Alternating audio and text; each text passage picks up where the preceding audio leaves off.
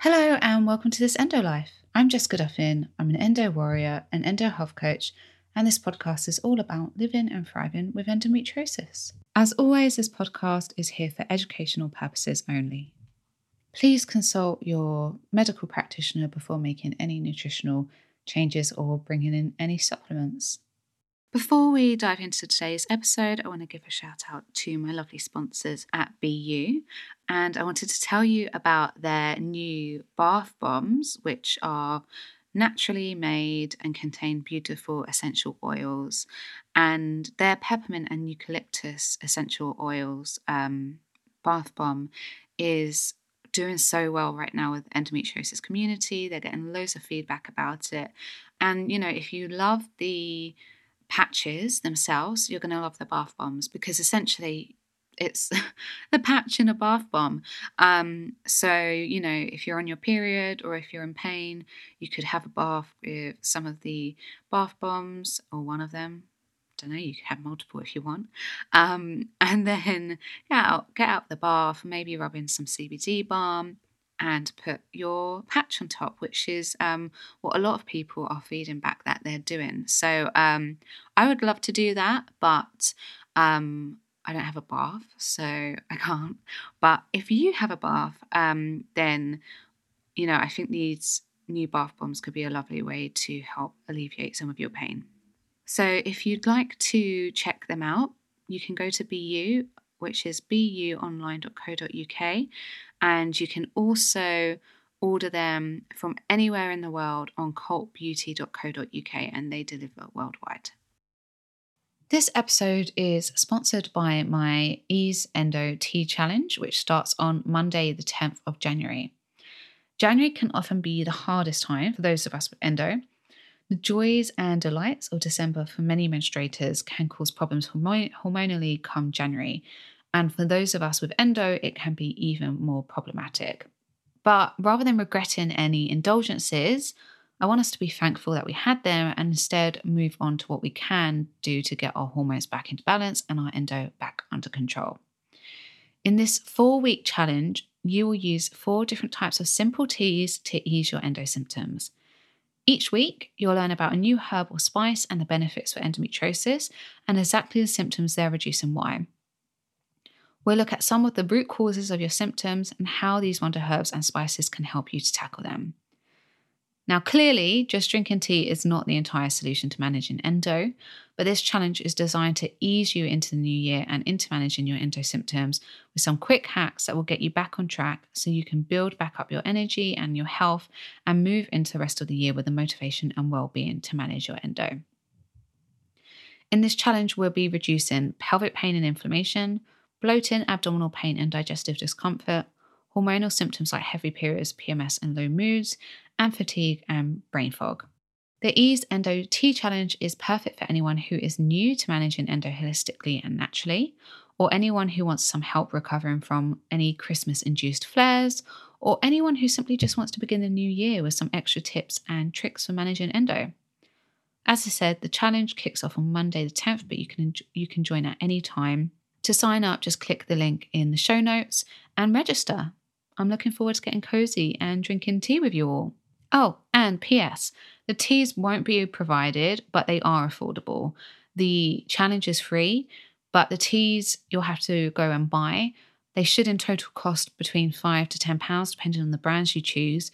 And many are kitchen staples that you can pick up in the supermarket for £1 on the spice aisle, or you might already have in your cupboard. So it might be completely free for you.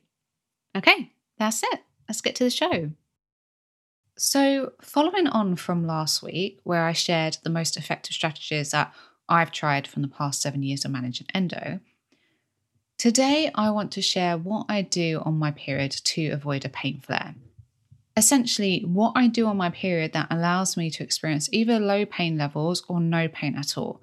And if for some reason my levels do start to creep up, how I get them back down quickly and prevent them from getting worse. So ideally go back to last week's episode if you haven't listened to it already. But for context, before I started managing my endometriosis, my periods were excruciating. I would take painkillers upon painkillers with little to no relief at all. And I couldn't stand, I couldn't sleep, I couldn't walk, I couldn't eat, I could barely talk. Pretty much I couldn't do anything except I just existed as this sort of pain ball, basically. But over the years, as I've come to train as an endometriosis health coach and to experiment myself, I have been able to pull together essentially a toolbox of strategies that I always go to on my period. To be clear, for me, managing endometriosis is something that I do all cycle long, because if I don't, the tools that I'm going to share today just aren't as effective and my pain is worse. But a combination of month-long strategies like anti-inflammatory eating and physiotherapy, for example, plus these tools on day one of my cycle really guarantee me the best results. Now, for years and years, I suffered with period pain that on a pain scale of 1 to 10 was a 12. Now, my periods are at a 0 to 3 on the pain scale, and a bad period would be seeing them creep up to around a 5, which usually only happens very temporarily when I know that something's particularly triggered me that month. And using the strategies listed, my levels return back to normal. Now, I want to be clear that we're all different. You may have to play around for a few cycles to work out what you respond to, or longer. It may take you a couple of months or longer to lower your inflammation overall. You may need different tools and strategies. So please don't give up if you don't have relief straight away. This episode is here to inspire and motivate you, but ultimately it's my personal protocol and you'll need to work out what yours looks like too. So now you have a bit of background and context, let's get started. So once I actually see fresh blood as opposed to spotting or light pink or brown discharge, and you'll understand why this is important shortly, that's when I bring in my main go-tos. As you all may know, I usually take a handful of anti-inflammatory supplements each month, and normally I will stagger these throughout the day. When I am due on, however, I wait until my period starts and then take them all at once. At the moment, I'm taking quercetin, glutathione, which is a potent antioxidant, and omega-3 fish oil. But I vary them up depending on what I need and if I'm on a specific healing protocol for, say, SIBO or histamine. Taking them all together gives me a dose of anti-inflammatory antioxidants that can start lowering any inflammation which comes with menstruation, and in turn can help lower pain. Sometimes I don't take the whole dose in one go, but instead I split the supplements into 2 doses. So at the moment I take 2 glutathione a day, 2 omega-3 capsules and 6 quercetin. And so when I see the fresh blood, I may take half of that. And then a few hours later, if I feel the pain creeping in, I take them again. The reason why I do this is because I've noticed a pattern in my bleeding. If I'm going to get any pain, it's going to be when I first see the fresh red blood, because that's when the inflammation and the inflammatory chemicals are doing their job to cramp the uterus up and shed the uterine lining. Then things calm down, and I would say about 5 hours later, I get another flow of fresh red blood. And if I am going to get any pain, that would be when the second wave comes. So when I'm shedding blood again. And so I may save my other dose for then. The other things I do when I start bleeding is that I immediately put on my BU patches, one on the front of my pelvis and one on the back. And these release natural essential oils selected for their antispasmodic properties. Essentially, they reduce cramps. Once that's in place, once I've got the stickers on, I pretty much soak my pelvis and sometimes my lower back, if it's a little achy there, with magnesium spray. Magnesium helps to reduce period pain, but also relaxes muscles and reduces cramping and inhibits the inflammatory chemical prostaglandin E2, which is a natural inflammatory chemical in our body. Now, a very quick science lesson. I talk about this in more depth in other podcast episodes and in my courses, etc. But essentially, inflammatory chemicals like histamines and prostaglandin E2 cause the smooth muscle of the uterus to contract, helping to shift the lining that we need to shed. That's totally normal. However, when we have too many of these chemicals, it causes too much inflammation and cramping, and therefore we get pain. Research has found that people with endo have high levels of histamines and high levels of prostaglandin E2 in the pelvic cavity and menstrual blood. Research also shows that people with dysmenorrhea or painful periods have high levels of prostaglandin E2 in their menstrual blood as well. So what I'm doing here is essentially trying to lower the levels of inflammation and cramping. Now, I do this all month long by adopting an anti-inflammatory diet and lifestyle, and by avoiding things that raise prostaglandin E2 levels like refined vegetable oils, processed foods, and too much sugar, and adding in practices that lower their levels, like eating a diet rich in antioxidants and omega-3 fatty acids, and utilising supplements and tools like magnesium baths. But back to what I do on my actual period, within minutes of using all of these tools, any cramping I may feel creeping in dissolves or reduces greatly. And if I had none at all in the first place, I just saw the blood, I will still always do all of this, whether I have pain or not. And if I have none at all, this usually keeps it that way. Once those bits have been done, I or my boyfriend make a ginger tea. Ginger root powder is naturally anti-inflammatory, is an effective pain reliever, and has been shown to alleviate period pain when taken for the first 3 days of the cycle. The studies range between 1,000 milligrams to 2,000 milligrams a day for period pain, and it's safe to go to 2,000 milligrams generally. I divide this dose across several teas if I'm not taking it in supplement form. You shouldn't take too much ginger in one go, as it can cause diarrhea. So you'll find that most supplements and studies dose at about 250 milligrams to 400 or 500 milligrams at any one time.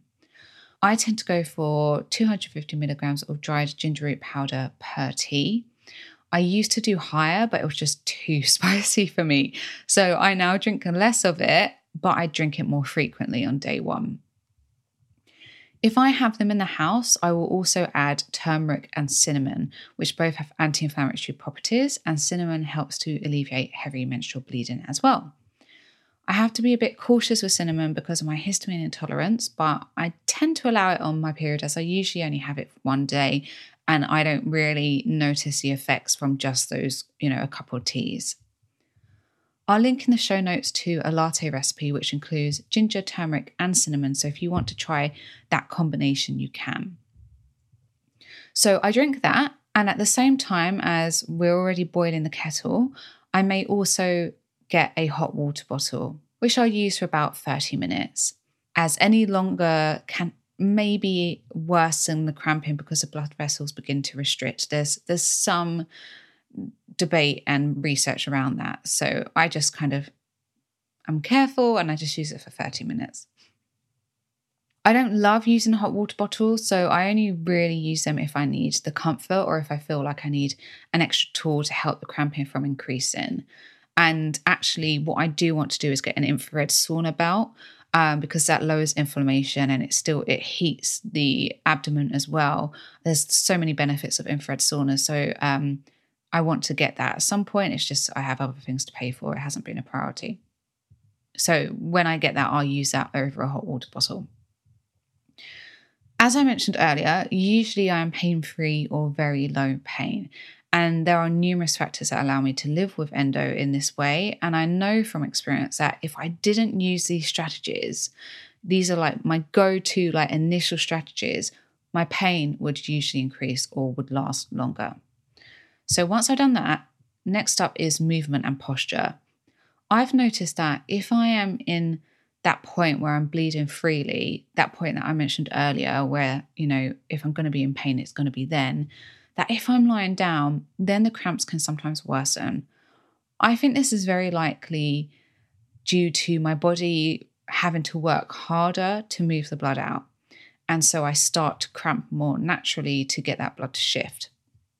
It could also be that lying down, I don't have much else to focus on except for the sensation. And so I pay more attention to it.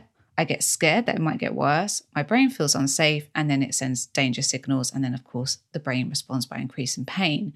So that's sort of naturally how pain signals work. And if you want to learn more about how that works in detail, I've linked to an episode in the show notes.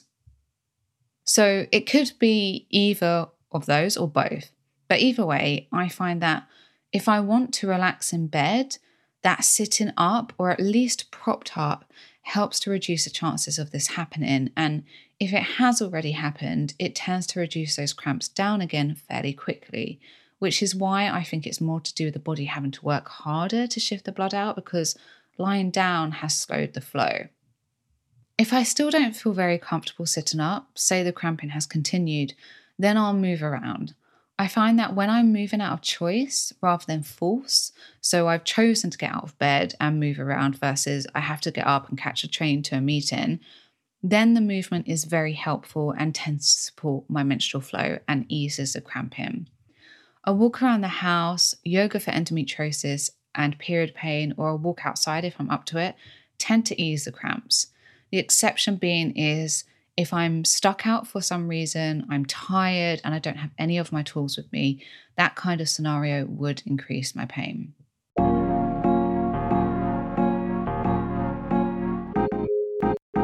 Just a reminder that this episode is sponsored by BU. These natural patches last for 12 hours, so they bring you prolonged relief and can begin working on relaxing your muscles before the pain kicks in, so you're prepared even if your period comes during the middle of the day. Some people even find that wearing them a night before their period can really help soothe the inflammation in the area. To shop, just head to the link in my show notes.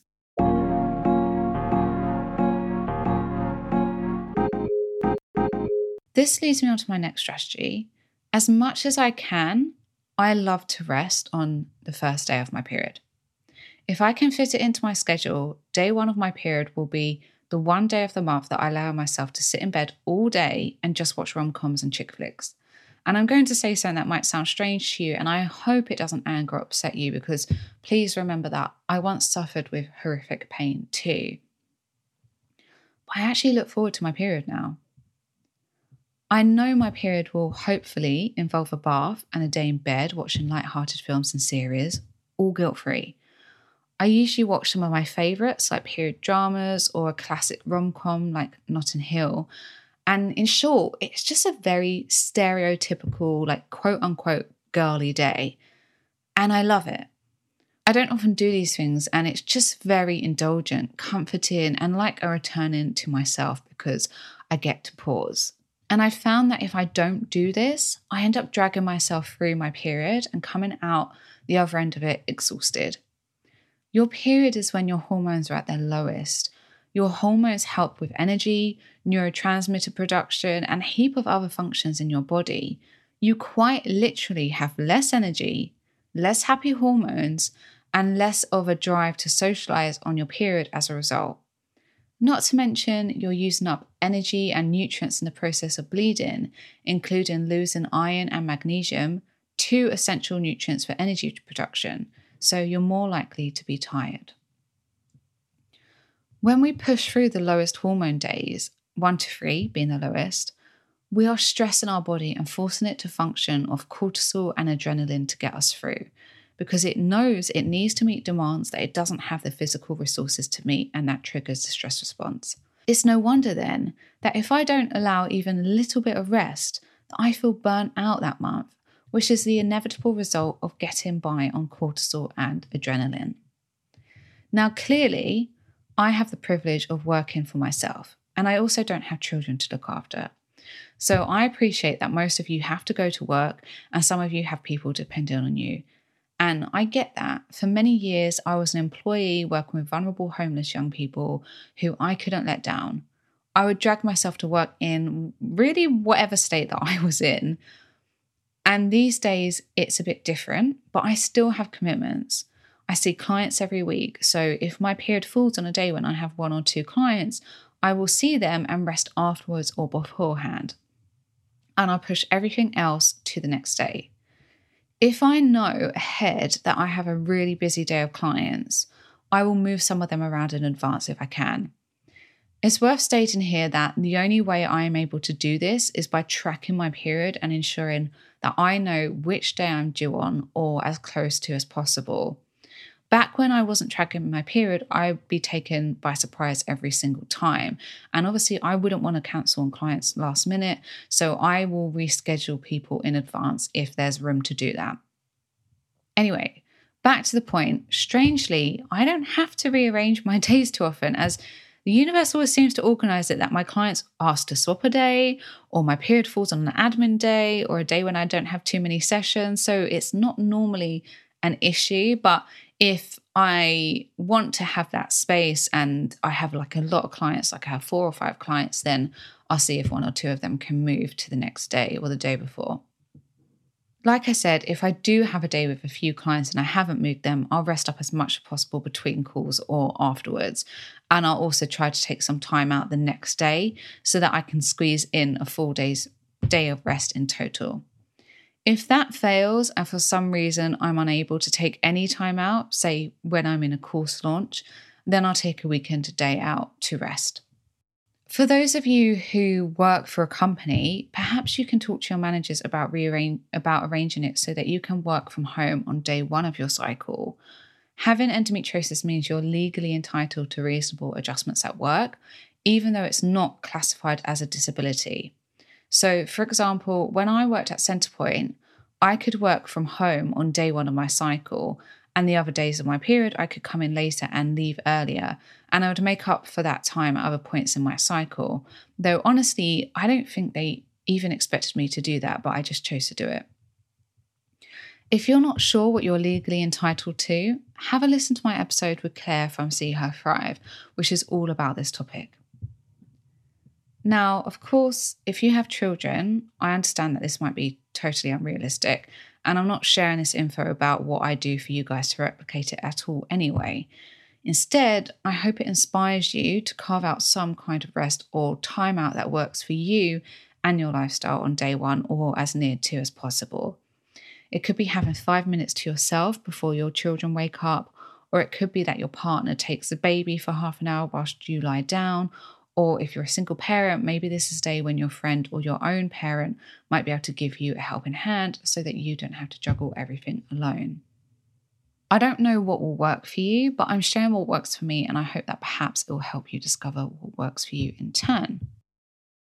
So my next strategy is an Epsom salt bath. Yes, I rave about these, and with good reason.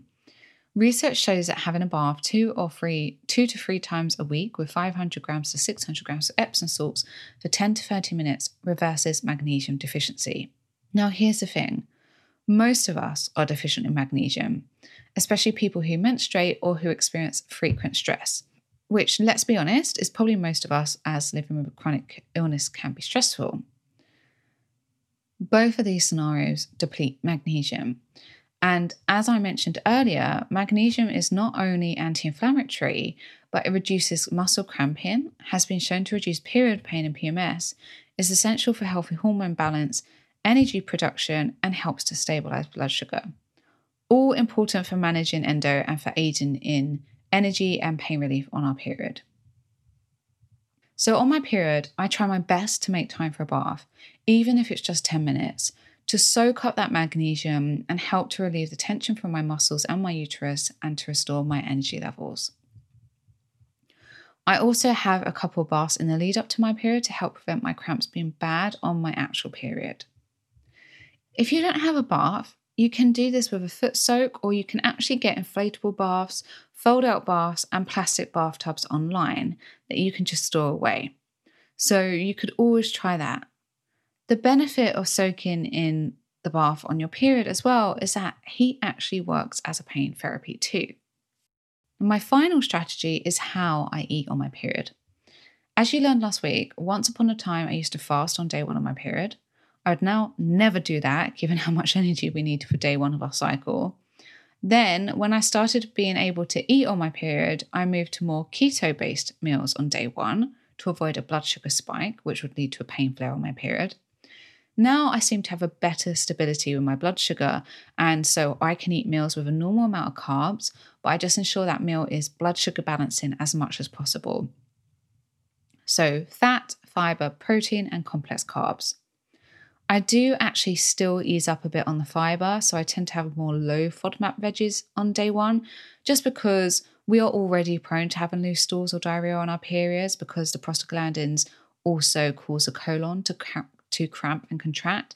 And as I have SIBO, if I aggravate that with fiber, the situation just gets worse and I can get intestinal inflammation and further cramping, causing me more pain and more IBS trouble. So I generally just try to ease up on the fiber on that day. I also add in a few extra blood sugar hacks now that I'm eating more carbs on my period, just to avoid any spikes.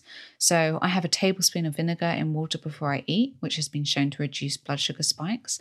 And I eat my veggies first, or try to have a side salad first and eat my starches last in a meal, which has again been shown to reduce blood sugar spikes because the fiber from the veggies delays the glucose release. And just to credit her, this info is from the incredible biochemist Glucose Goddess. I've put a link to her Instagram in the show notes. I also walk around the house for 10 minutes after a meal, or just move gently on the spot, which helps to use up any excess glucose, preventing a spike. I have found that using these hacks on day 1 of my period really allow me to eat more comfort food, like a pasta or something carby, without having a pain flare, which is huge for me because I've never been able to do this before. If you want to understand this process in more detail, have a listen to last week's episode and another episode that I'm going to link to about blood sugar in the show notes, and it's definitely worth checking out, the Glucose Goddess. So that's it. That's everything I do on my period to prevent a pain flare or to reduce pain if I have any. Usually these practices keep me pain-free or at a low level, but if for some reason it creeps back up or creeps in, I double down on these and I repeat some of the processes, like spraying magnesium, drinking tea, applying a new patch, or taking some more supplements. And if I really need to, I'll take a paracetamol. Usually I just need one and that's enough to nip it in the bud, and then I basically forget that I'm on my period. Now, of course, what works for me may not work for you because we're all different. This period protocol has been created after years of experimenting and training as an endo health coach, and I've adapted it over the years as my endometriosis has changed and evolved. If you'd like to create your own protocol, I really recommend going over some of the previous podcasts and articles for further research and information. And of course, I have the masterclasses and my course Live and Thrive with Endo. Remember, please consult your doctor before taking any supplements or making any dietary changes. And I wish you the best of luck with creating your own period pain toolkit. So that's it. Thank you so much for listening. If you want to find out more about what I do or read more on endometriosis and living well with it, you can head to my Instagram page, which is this_endolife. You can head to my website, which is www.thisendolife.com, and you can also get a free guide to managing endometriosis naturally on my website. I've put the link in my show notes. It's a beginner's guide to getting started on all of the areas that I have worked on to help reduce my endometriosis symptoms and pain and live well with endometriosis. As always, if you like this show, please rate, review, and or subscribe. It really, truly does help others to hear the podcast and hopefully will help them to live better with endometriosis. This episode was produced by The Pod Farm. Whether you're an established podcaster or just getting started, visit thepodfarm.com to see how they can help you go from an idea to a finished show that's ready to be heard by the world.